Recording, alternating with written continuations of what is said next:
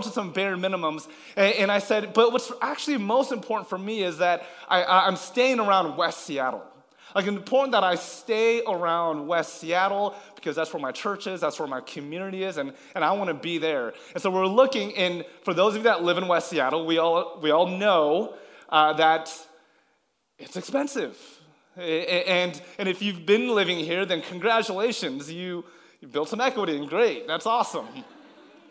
And I was looking, and I said to my realtor, I said, Gene, okay, only if I had just a little bit more, then I would be able to live in this place. I'm not looking for a mansion. I'm not looking for anything really extravagant, but if I was just in that next bracket, not the rich and famous, but just that next bracket up, then I would be happy. Then I can finally live in that modest place in West Seattle and be amongst my people, and it would just be an awesome time, right?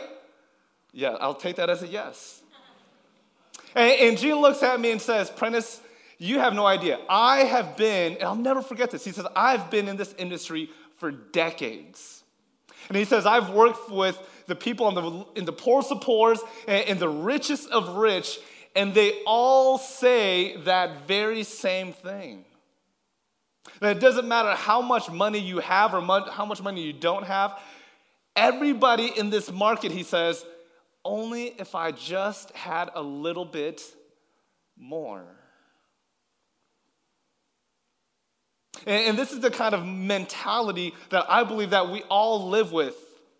Whether you're in the market or not, we've all said these same exact words. Only if I had just a little bit more. And what we call that in the fancy word, scarcity. We oftentimes, as human beings, we've almost been conditioned to live with this scarcity mindset. It's this mindset is defined by scarcity, defined by not enough. And if you've ever said those words, not enough, we've all experienced what it means and what it feels like and what it looks like to live in this idea of scarcity.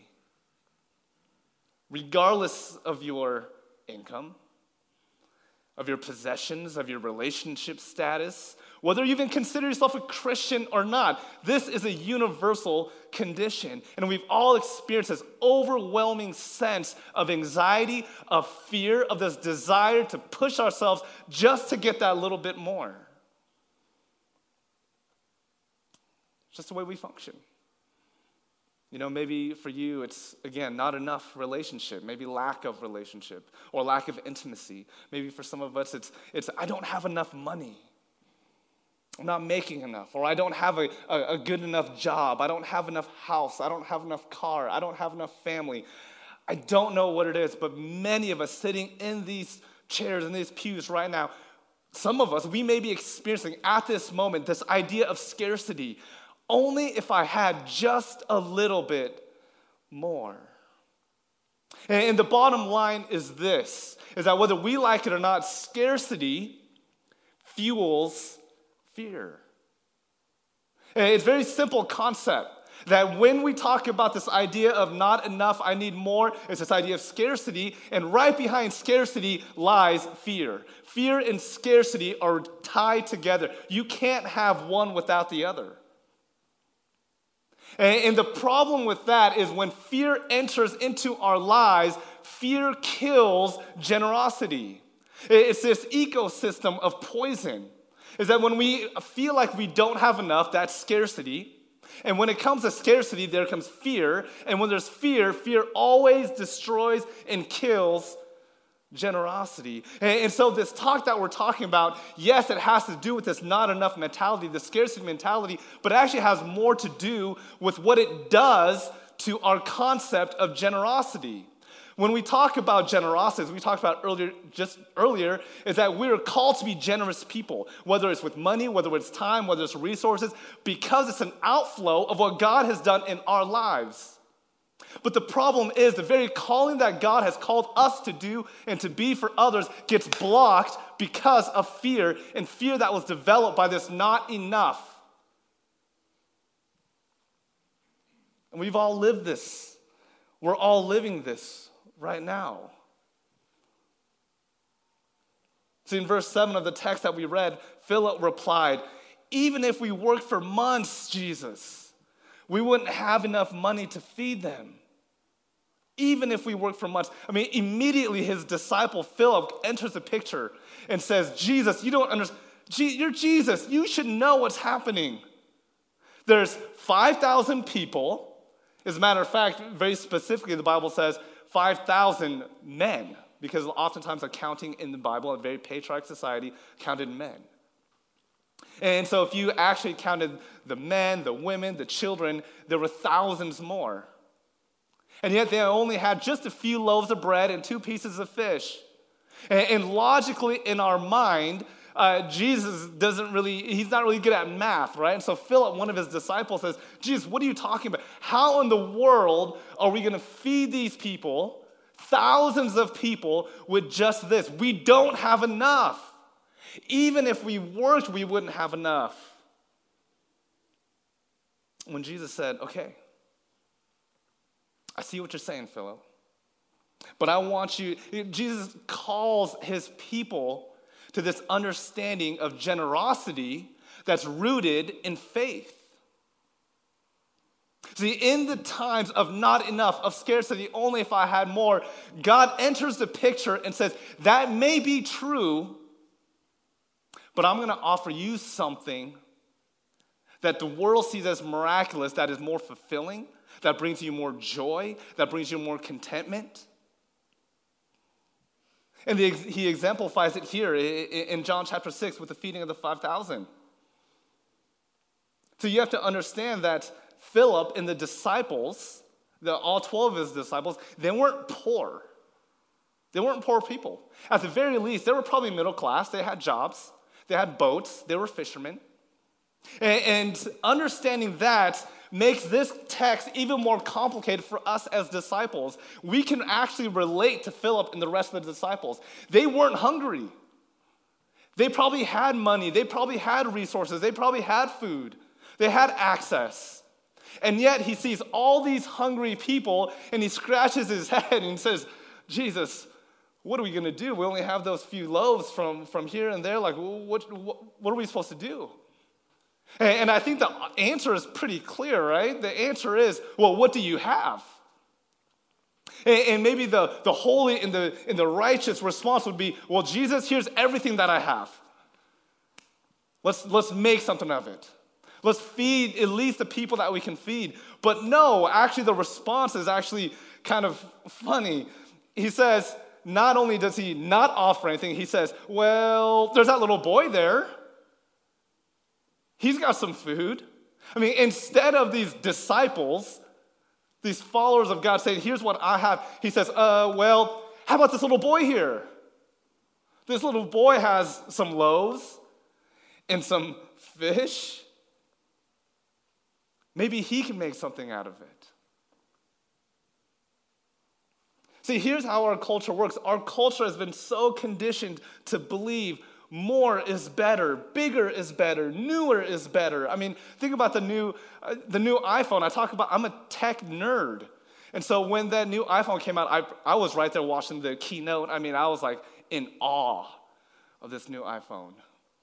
And it's funny because now all of a sudden my iPhone is obsolete, right? Because this new iPhone 8 or iPhone 10 came out. And it's because our culture has conditioned us that newer, bigger, more is so much better. And so listen, here's how it works. If we live in this idea of scarcity, then we need to gather, right? If we live in this culture of more is better, bigger is better, newer is better, then out of scarcity, we're going to gather, and create a huge stockpile. Because our culture says the bigger the stockpile, the bigger the retirement, the bigger the house, the bigger the car, the newer the phone, your life is better. And if that's the case, why in the world would we give away from that stockpile to others? Because if we give away from our stockpile, that means we don't have more, we have less. We don't have bigger, we have smaller. We don't have newer, we actually have to live in more modesty. And so you can see this vicious cycle that when it comes to scarcity, it kills generosity because we don't want to give up our stockpile. When Philip, his disciples, came up and says, "Wow, all these people are hungry. What should we do?" "Well, I'm not going to give up any of my stuff." "Well, there's that little boy. Hey, come over here. Give me what you have." It basically bullies him out of his lunch money, out of his lunch, and gives it to Jesus. We live with fear. Fear that drives us to protect our stockpile, our time, our money, our resources, our people, our skills. It says, "Well, not me. I need to make it bigger. How about that person? Or how about that person? Not me." There's so much fear of our stockpile dwindling. Now, I just read this statistic the other day that our credit card bill in America is $784 billion. And I'm not talking about home loans. I'm not even talking about student loans. I'm talking about straight up credit card debt. $784 billion. And what that tells me is that first, as Americans, we are buying more than we can, obviously. But it's so we can make that stockpile even higher and bigger. And maybe it's driven by fear that if we don't have this, then X will happen.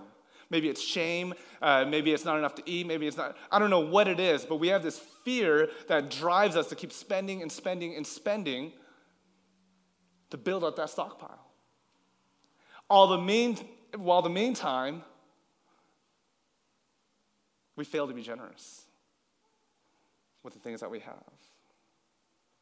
And what we see here in John chapter 6 is not only are his disciples or his people driven by fear and scarcity that kills generosity, we see that God's kingdom of being wealthy, of being rich, is so upside down. I love God's kingdom. How throughout the scripture, it's so antithetical of what the world teaches. Jesus says, in order to win, you must lose. In order to be rich, you must be poor. In order to live, you must actually die to yourself. Like, what? It's in verse 8, it says that Andrew, Simon Peter's brother, spoke up. "There's a young boy here with 5 barley loaves and 2 fish. But what good is that with a huge crowd?" That says in verse 8. See, in John here, he intentionally writes that this boy had 5 barley loaves and 2 fish. 5 barley loaves. This is a huge indication that this boy was really poor. Because barley bread was AKA coined as poor man's bread. If the boy came from a rich family, he would have had wheat bread. But instead of wheat bread, the author, John, in this gospel, says he had 5 barley loaves. And so what this verse is teaching us that it's not about the amount that you give. See, this boy, he didn't have much. He only had 5 barley loaves and 2 pieces of fish. That was probably a lot for him. See, for the rest of the world in the ancient Near East, 5 barley loaves, he was still considered poor. While the wealthy had the wheat bread and probably stockpiles of bread and food and other things, they looked at this poor boy and said, well, this kid has 5 barley loaves. And if you were living with scarcity and driven by fear, you would take those barley loaves and you would put it under your shirt, you would cover it up, and you would say, this is all I have. If I give this away to the other people that are hungry and poor, then what will I eat, right? That's pretty natural. I would do the same thing. A lot of us, we probably do the same thing today. And so this kid grabs the barley leaves and he gives it away. And maybe he felt a little bit forced. Like, I'm not going to read too much in the text. And I'm not going to say what I wanted to say. But yeah, he was probably forced, or he gave it out of fear, or he gave it because Jesus and these grown-ups asked him to give it up. But the point is, out of what he had, he gave away and God used. And God used to feed thousands and thousands of people. There was a miracle in the little thing that this little boy gave. And it wasn't much. And so the couple observations that we have is this. First, when it comes to generosity, it's not about the amount, it's about the sacrifice. Are we being sacrificial for the things that we've been given and been entrusted with? Hey, it's easy for us to give of the things that we have plenty of, right? I wouldn't even call that sacrifice. But what is sacrifice for you? What is it that we're holding on to so tightly, we're missing out on what God has for us, that life, and not just life, but life to its abundance. God calls us to live a meaningful life, a purposeful life, a life full of joy, a life full of just, everything is okay. And yet we struggle and we wrestle because we want just a little bit more. And so instead of being sacrificial, we just give what we can. We give off the top. We just give a little bit here and there. We give what we have a lot of. And we fail to be sacrificial. And at the heart of sacrifice, of being sacrificial, is faith. At the heart of sacrifice is trust. Are you trusting in the promises of God? When God says, I will never leave you nor forsake you. When God says, I will always provide a way for you. When God says, you will never go poor. I will give what you need. He's not even the birds have to worry because I feed them. How much more do I love you? And yet, we have a hard time trusting that. And for a lot of us, for good reason. I can't pretend to know. I know everyone's circumstances and situation. Yes, there is this inability to trust. Yes, there are times where trust and faith is very difficult. And yet still, God calls us into that life of faith and trust. And out of that faith and trust, we're able to give. Just like that little boy. You know what? 5 barley breads, it's not much. It's all that I have, but I give away. I give of myself.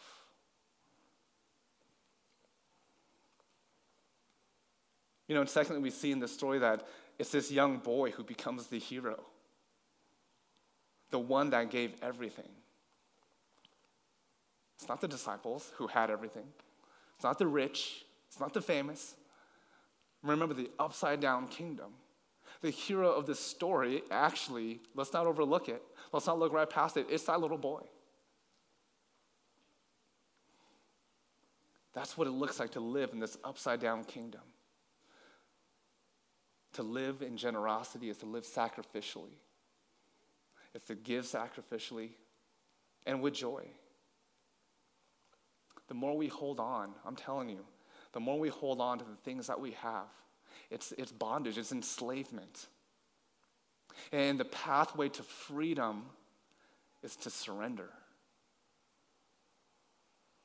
See, it's very antithetical. I mean, it reminds me, I brought this jar here, and I thought about this illustration that I actually saw when I was a kid that I still remember when it comes to generosity. And I feel like it actually demonstrates our lives. You may not be able to see this, but there's a nickel in here.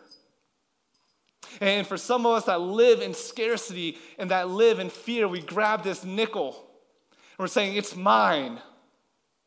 And with this nickel, I'm going to have all the things that I need. I mean, this nickel can represent money. It can represent income. It can represent relationships. It can represent resources, your skills, whatever it is. When you hoard it and you keep it and you protect it without giving it away, you live in this bondage, right? You have a clenched fist, and if I clench my fist, my hand cannot come out of the jar.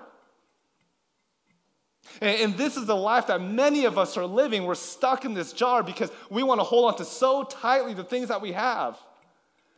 And so we hold on to this nickel, and it doesn't come out.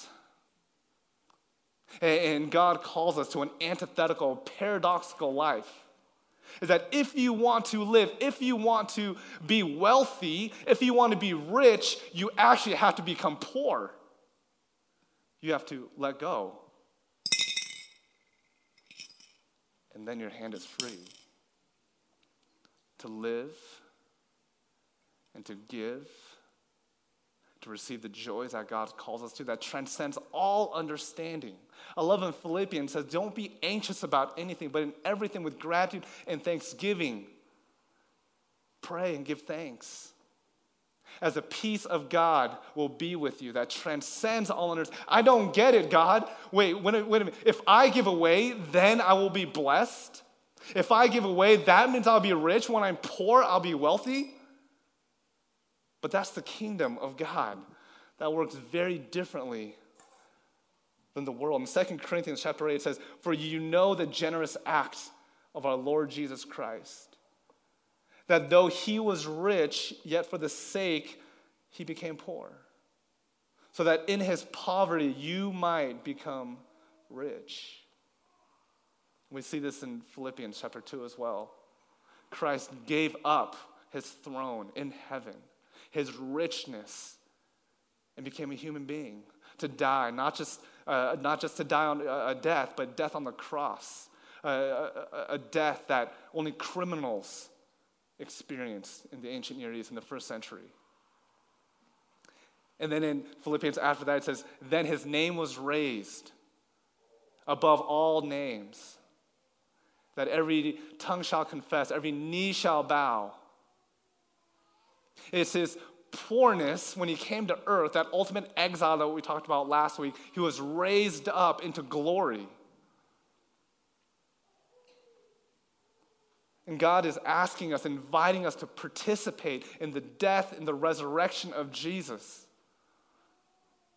And to live a life that, if you want to live a life of abundance, it's through surrender. We have a hard time understanding that. And I love one of C.S. Lewis's quote, how we as humans, we settle for mud pie in the slums. That's us holding on to the nickel. When the calling that God has for us is to be in paradise at the beach. We are so easily amused.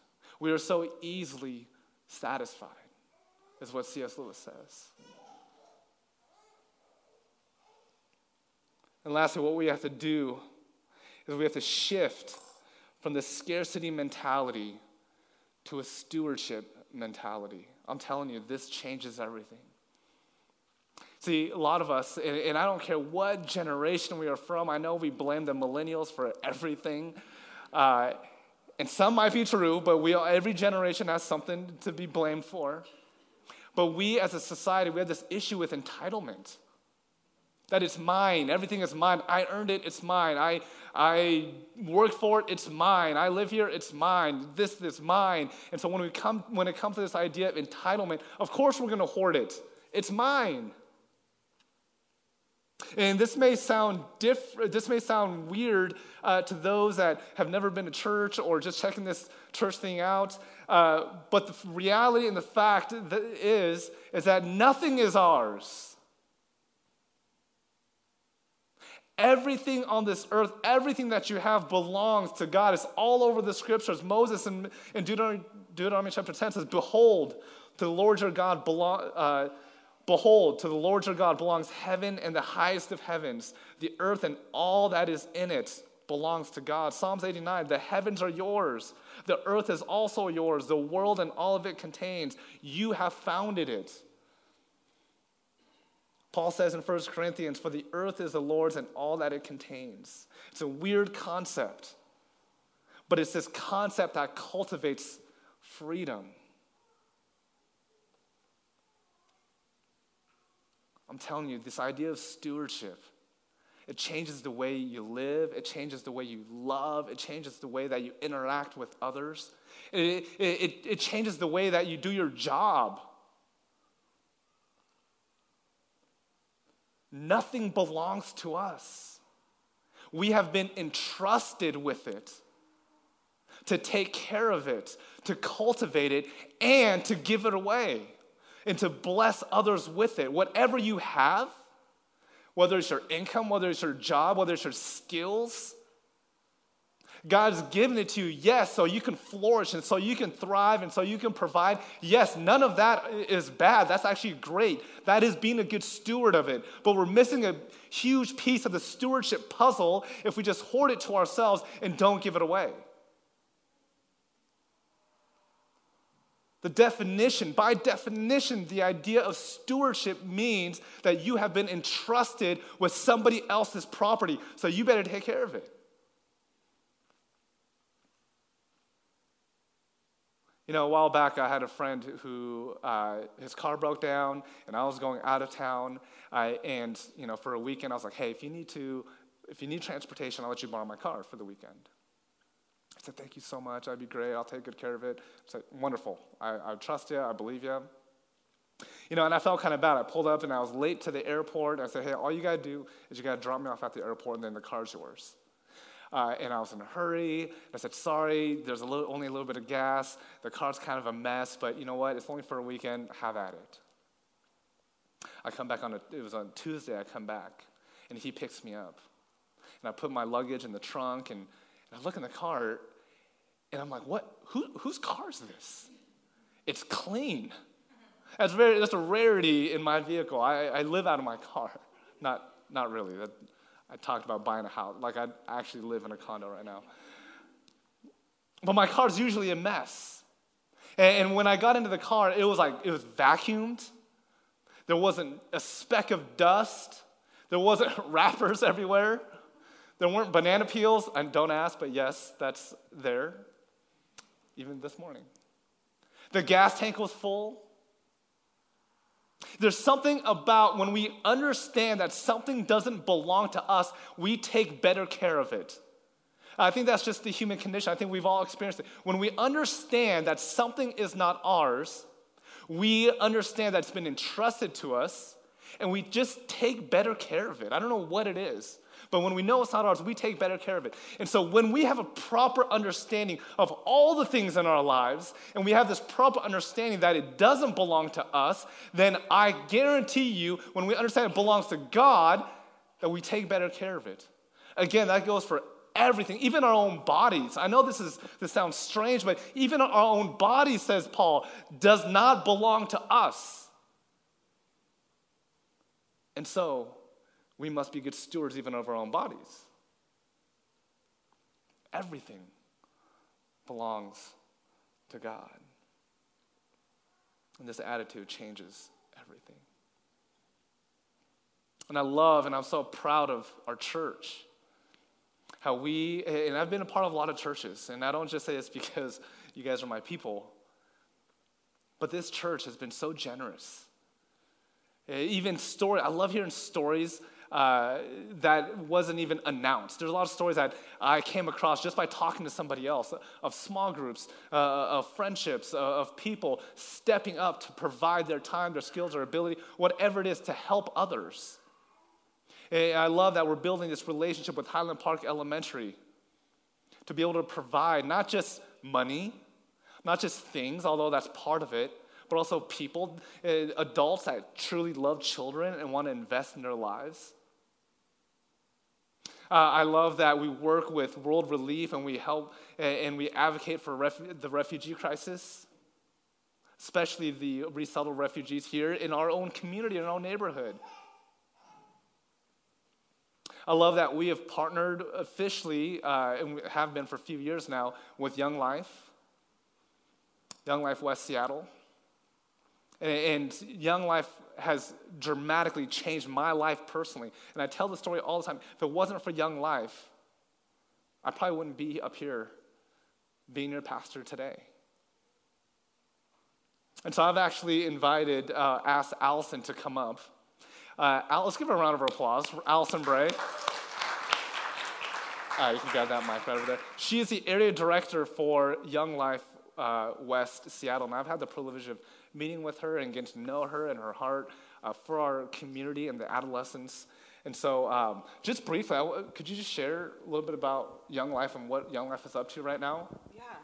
Hot mic, I love that. I get the privilege and honor of serving as the area director of Young Life in West Seattle. And like Prentice, I wouldn't be on this stage if Young Life hadn't impacted my life. And I was a high school kid and was involved with Young Life.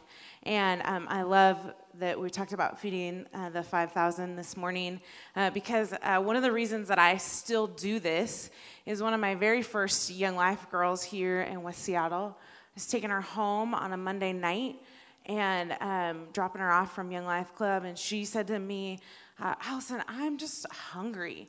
And I said to her, oh, we're almost home. Like, it had been a long car ride. Lots of people dropped off. And I said, we're almost home. You can get some food in a minute when you get home. And she said to me, there's no food in my house. Like, there's nothing to eat at home.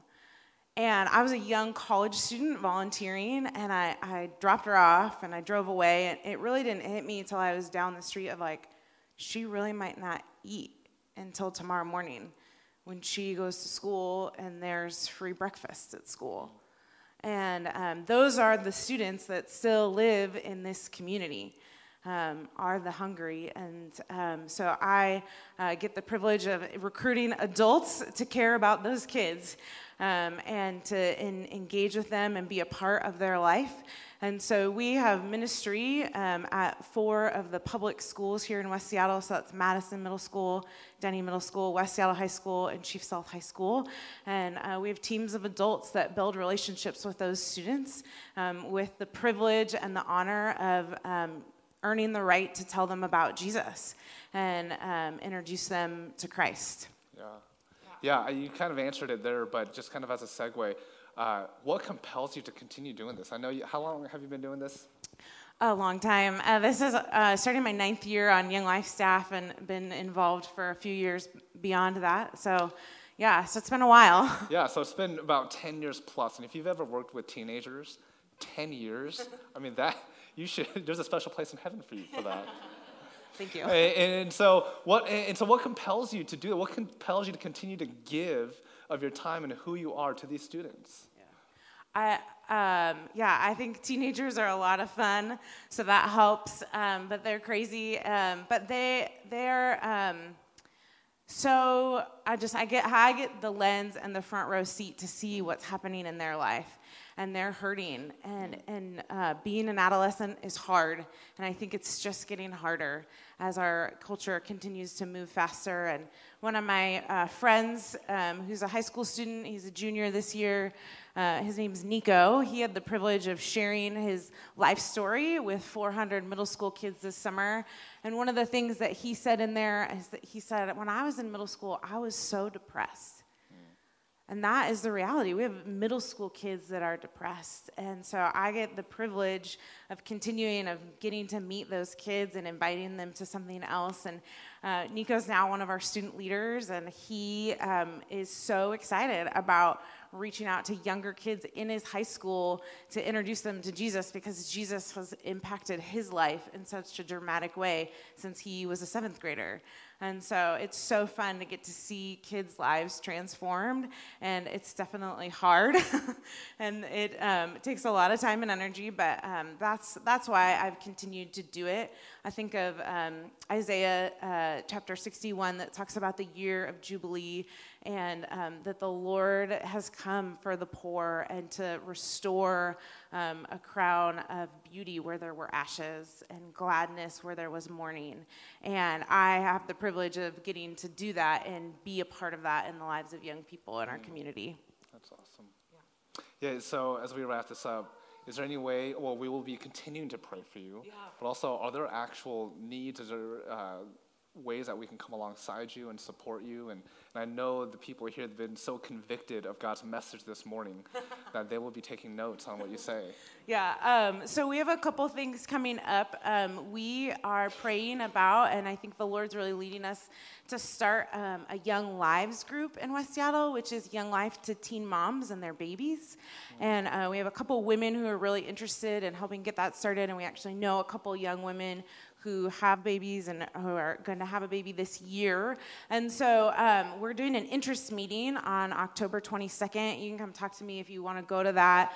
It's just the beginning stages, and that it's a ministry to young moms, but it's for both men and women. To start a Young Lives Club takes a lot of resources. So if that's something that you would be interested in, you can come talk to me. And we have an event coming up on November 2nd. It's called our Tonight Show. Some people here who've been to that, and it's just a chance to hear a little bit more about what's happening in the area and a chance to give and to respond. We do have to raise our own budget here out of the community, so giving of your dollars can be a way that you support us. I wrote something else down that I forgot about. There's just tons of ways to serve in a volunteer capacity, from coming one Monday to help serve a meal. We have an adult committee that serves kind of as an advisory board that meets once a month, and then you too could hang out with teenagers and be a volunteer Young Life leader. So those are some ways that you guys could all connect, and you can contact me or you can contact Prentice and get in touch with me that way. So. Awesome. Yeah. Well, thank you. We're so thankful for what you do for our community. Let's give her a round of applause. As we invite the worship band up in a time of response, that is something I want us to consider, whether it is Young Life, whether it is given to the church, or even serving here at this church, waking up that extra half hour to say hello, to greet people with a smile. Maybe it is with your finances to God's church. Maybe it's to a nonprofit organization. Maybe it's your time or your school. I don't know what it is. My only encouragement and my challenge to you is to identify, where has God given to you? And the answer for a lot of us is in a lot of places. And if for you say, I don't know, come talk to me, we'll talk about it. But I really believe that God has given so much to us that in response, we should be giving back to others. And it says in the scriptures that when we give to others, that is like giving back to God. That is giving to God. So may we pray against all anxiety and fear that compels us to hoard and be greedy and to be selfish. May that be released from our lives, so that way we may be free to give out of our own generosity, sacrificially, because we understand the life, the death, and the resurrection of Christ and what that has done for us. We all have something to give. Because it's not about the amount. It's not about the check size. It's about the sacrifice that is rooted in trust that God will be faithful in God's promises. Let's pray. God, thank you so much for who you are and what you've done for us. May that change the way we live. May that change the way we give to others. May we understand that when we give, we are blessed in ways that the world can never see or comprehend or provide. We thank you for that upside-down economy. When we tap into that, in your name we pray. Amen.